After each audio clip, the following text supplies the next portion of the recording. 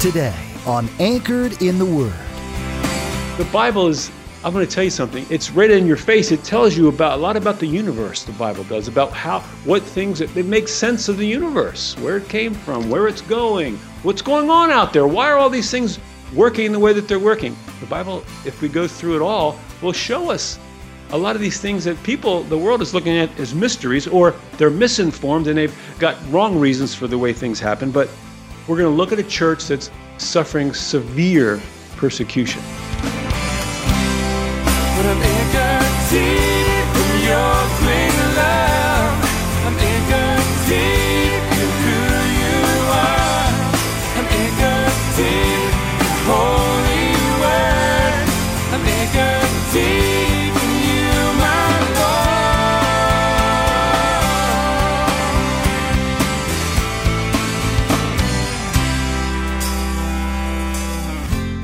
This is Anchored in the Word, the radio ministry of Calvary Chapel Coastlands in Eatontown, New Jersey, with our pastor and teacher, Bill Beckelman.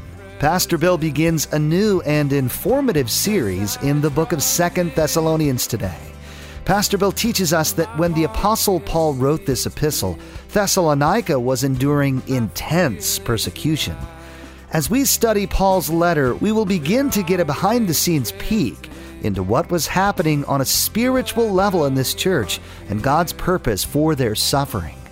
At the close of Pastor Bill's message, I'll be sharing with you how you can get a copy of today's broadcast of Anchored in the Word. Subscribe to the podcast or get in touch with us. Now, here's Pastor Bill with today's edition of Anchored in the Word. So good to see you. Would you open your Bibles with me to the book of 2 Thessalonians this morning? We're starting a new book of the Bible. Anybody here at Calvary Chapel for the first time today? Put your hand up. Don't worry, I'm not going to make you. God bless you. Welcome. Just to let you know that the norm here is that we go through the Bible, through the whole Bible. Don't worry, not this morning. We're not going to go through the whole Bible. But eventually, if the Lord tarries, and if enough time goes by, we will go through the whole Bible if you stay around long enough at Calvary Chapel. And now we're in 2 Thessalonians, and yes, we go through everything, and that covers everything in the Bible.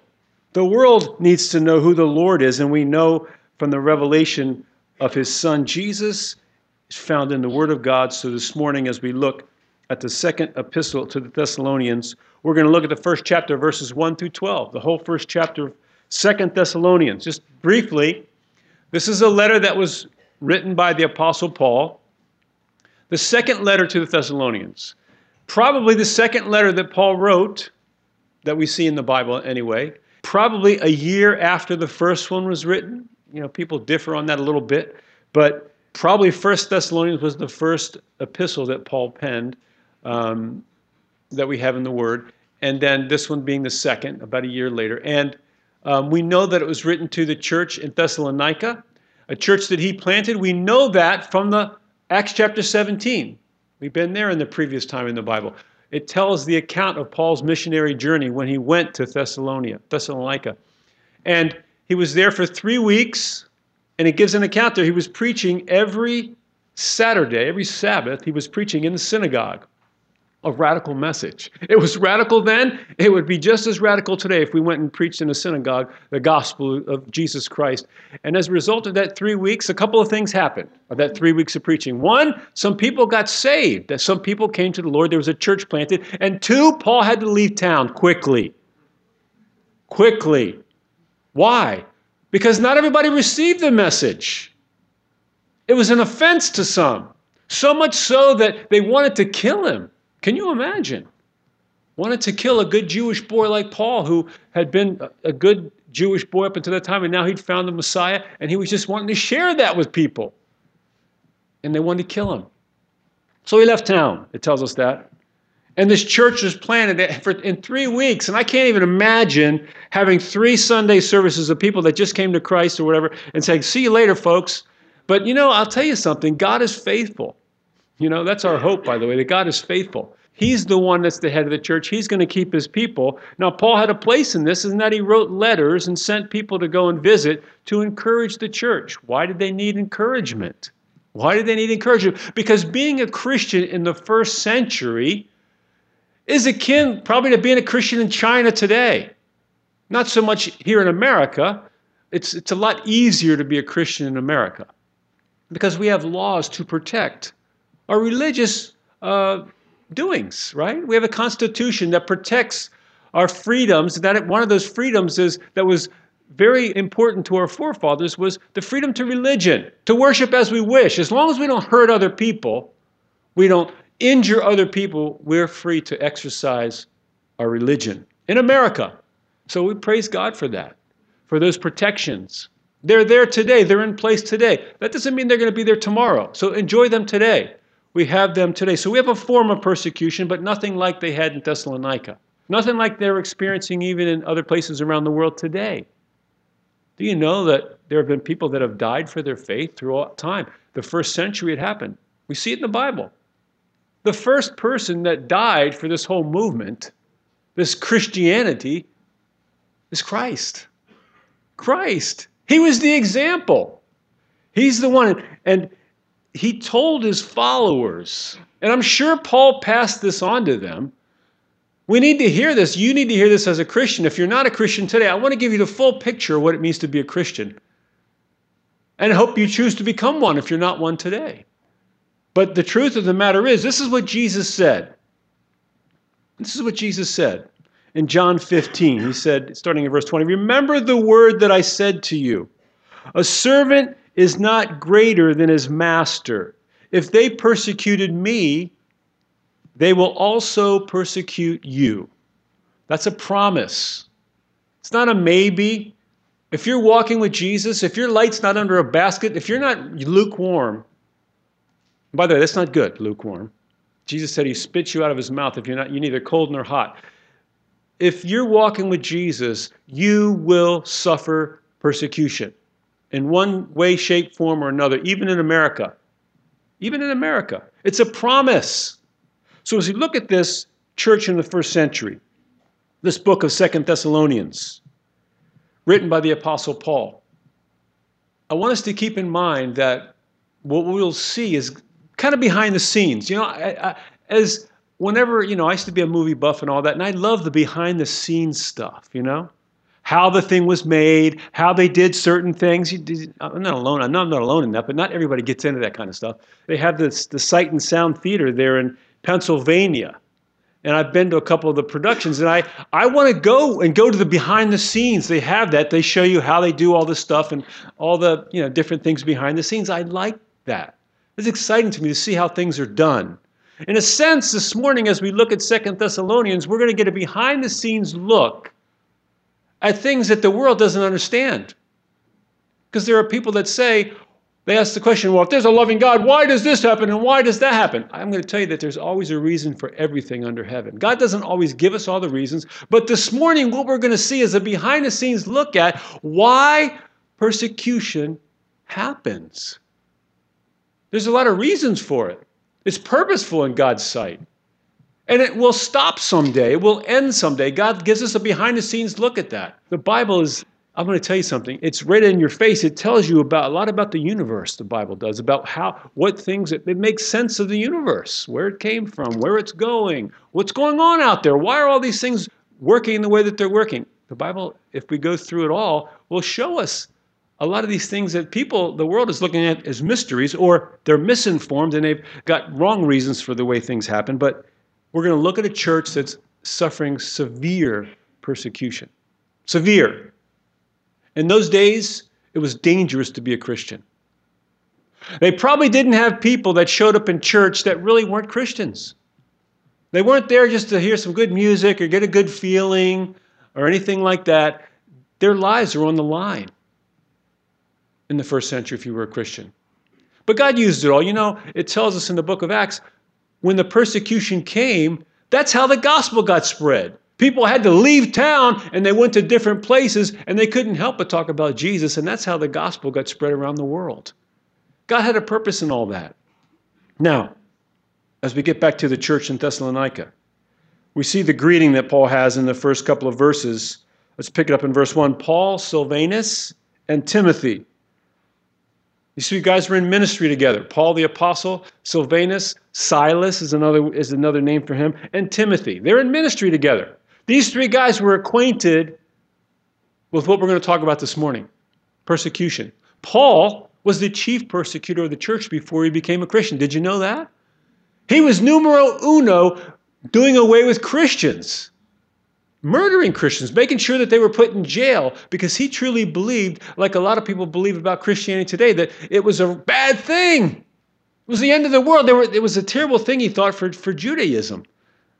But God got a hold of his heart, and he totally did a 180. But he was acquainted with it then.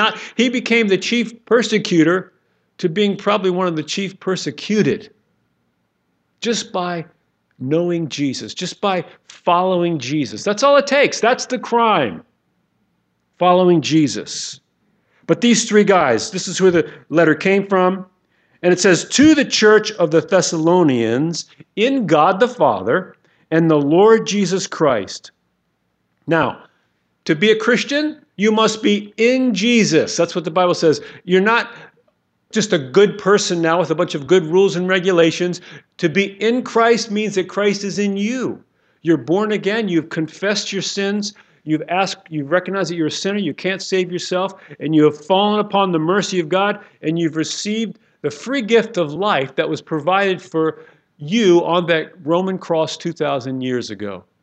The Bible says if you confess with your mouth the Lord Jesus and believe in your heart that God raised him from the dead, you will be saved or in Christ Jesus. Only one way to escape the judgment to come, by being in Christ Jesus, according to the Bible. Verse 2 tells us this is a very important point. Now, Paul uses this so many times in his greetings, in his letters, that we can tend to think, oh, it's like a dear so-and-so. Don't overlook this. What Paul is saying here, he's going to say it here. He's going to mention this word here in verse 2. He's going to mention it at the end of the chapter. We can't overlook this word. Listen.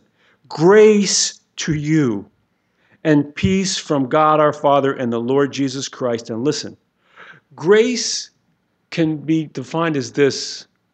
It's God's power. And I mean by this, let me give you an example of grace in action.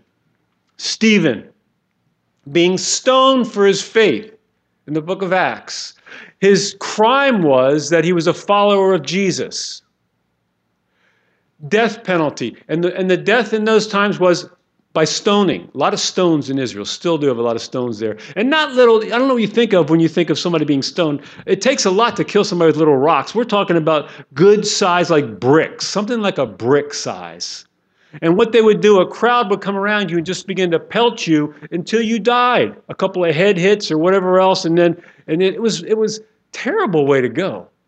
A horrible way. I can't even imagine what that would be like. But here is what happened when Stephen, the Bible says this, that as this was happening to him, by the way, he could have gotten out of this. He could have stopped the pelters by just renouncing Jesus.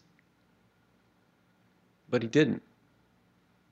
But he received God's grace there at the moment. And what Stephen saw, the very last things that he saw on earth, it says that he looked up to the heavens and he saw the heavens open. He saw Jesus standing at the right hand of the Father.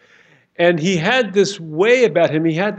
There was this love coming out of him. He's looking at the rock throwers and he's saying, like, don't hold this sin to their account. Boy, is that reminiscent of the cross or what? Because Christ experienced that.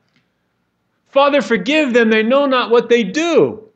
Now, Stephen couldn't say what Jesus said or what was said about Jesus. What's said at the end of there in John 15:25, they hated him without a cause. When you look at Jesus Christ, examine his life. I don't care who examines it, as long as it's examined it truthfully. You couldn't find anything wrong with him.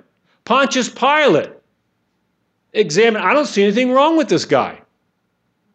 You could accuse him of anything, but nothing would stick because the Son of God came to earth and he lived a sinless life. He's the only one that ever did that. And what do they do to him? You think, well, nobody's perfect. Oh, wait a minute now. That's not totally true. Jesus is perfect. And he walked the earth in a man's body. So to say nobody's perfect, that's really not true.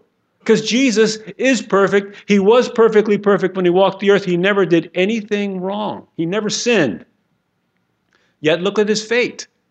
Look how it ended up. You would think the person that never sinned, you would think, well, they should treat him very well. He should rise to a high place. Well, he did rise to a high place.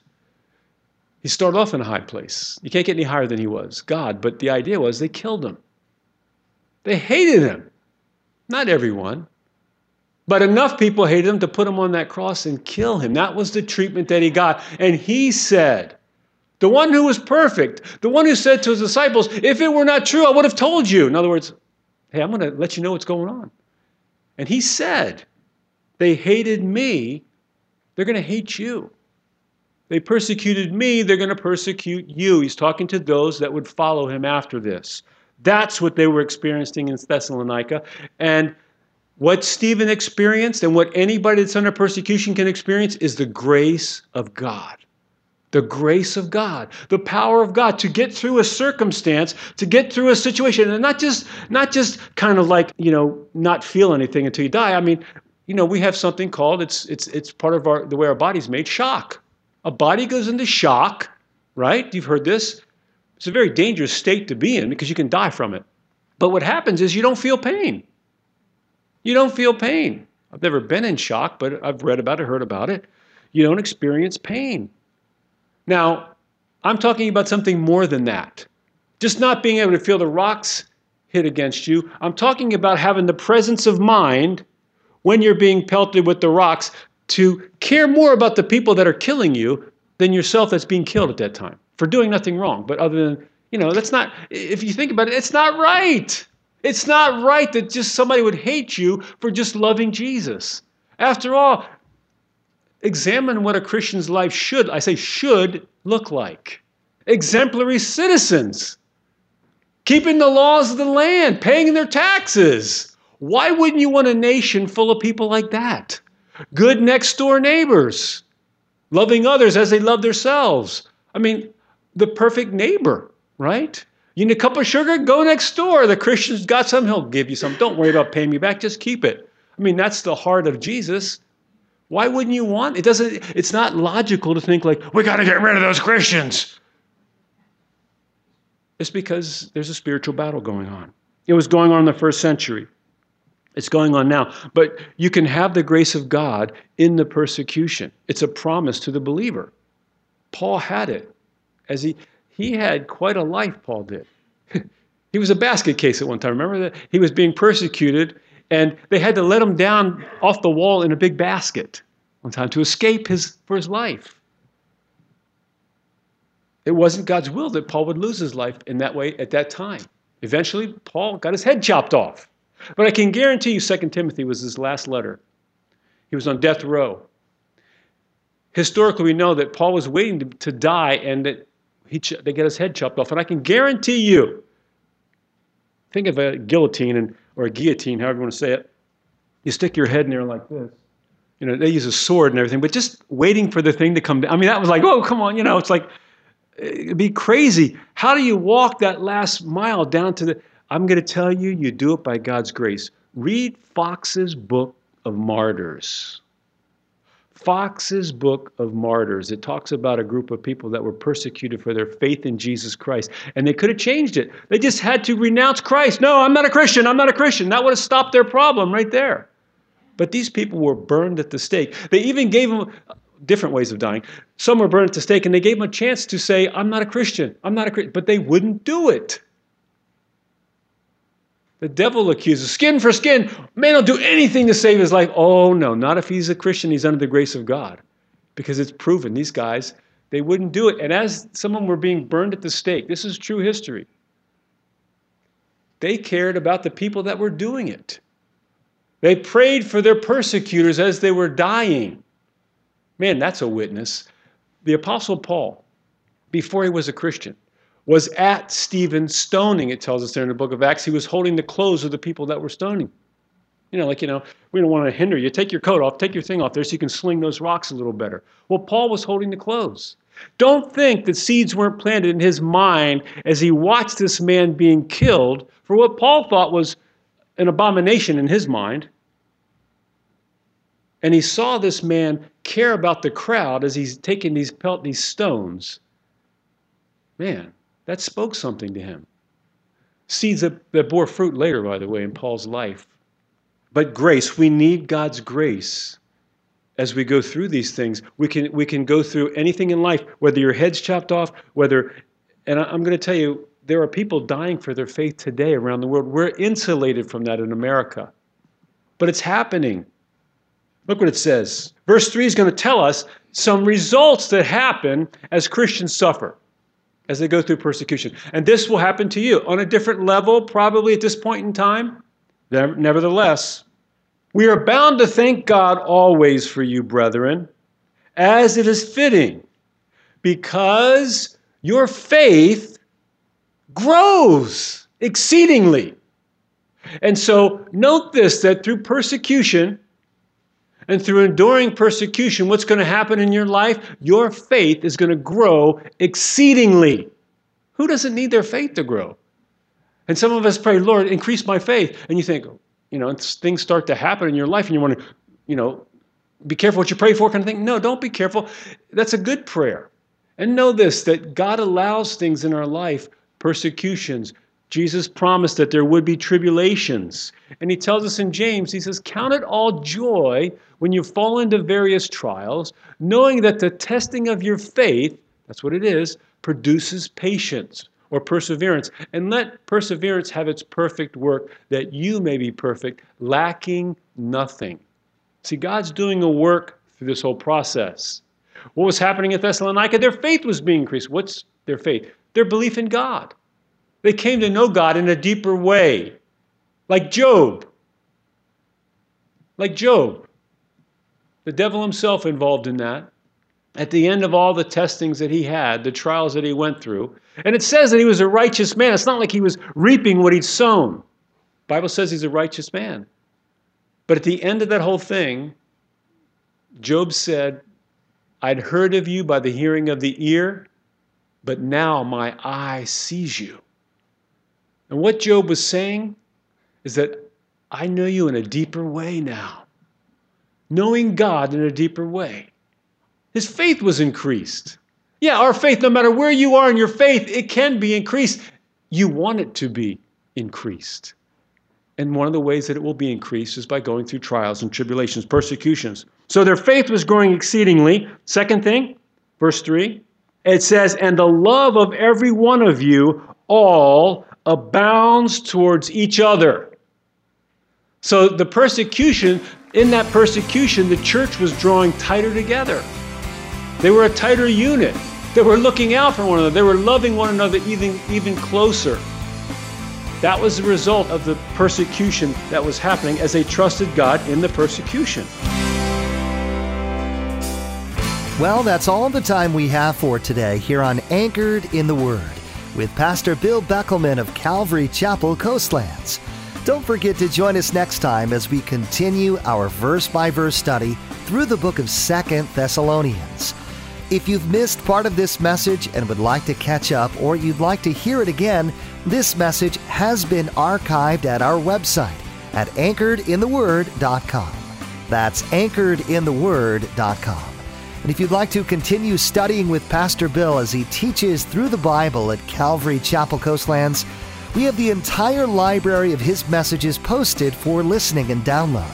Visit our website at anchoredintheword.com and connect with Calvary Chapel Coastlands for our online media library.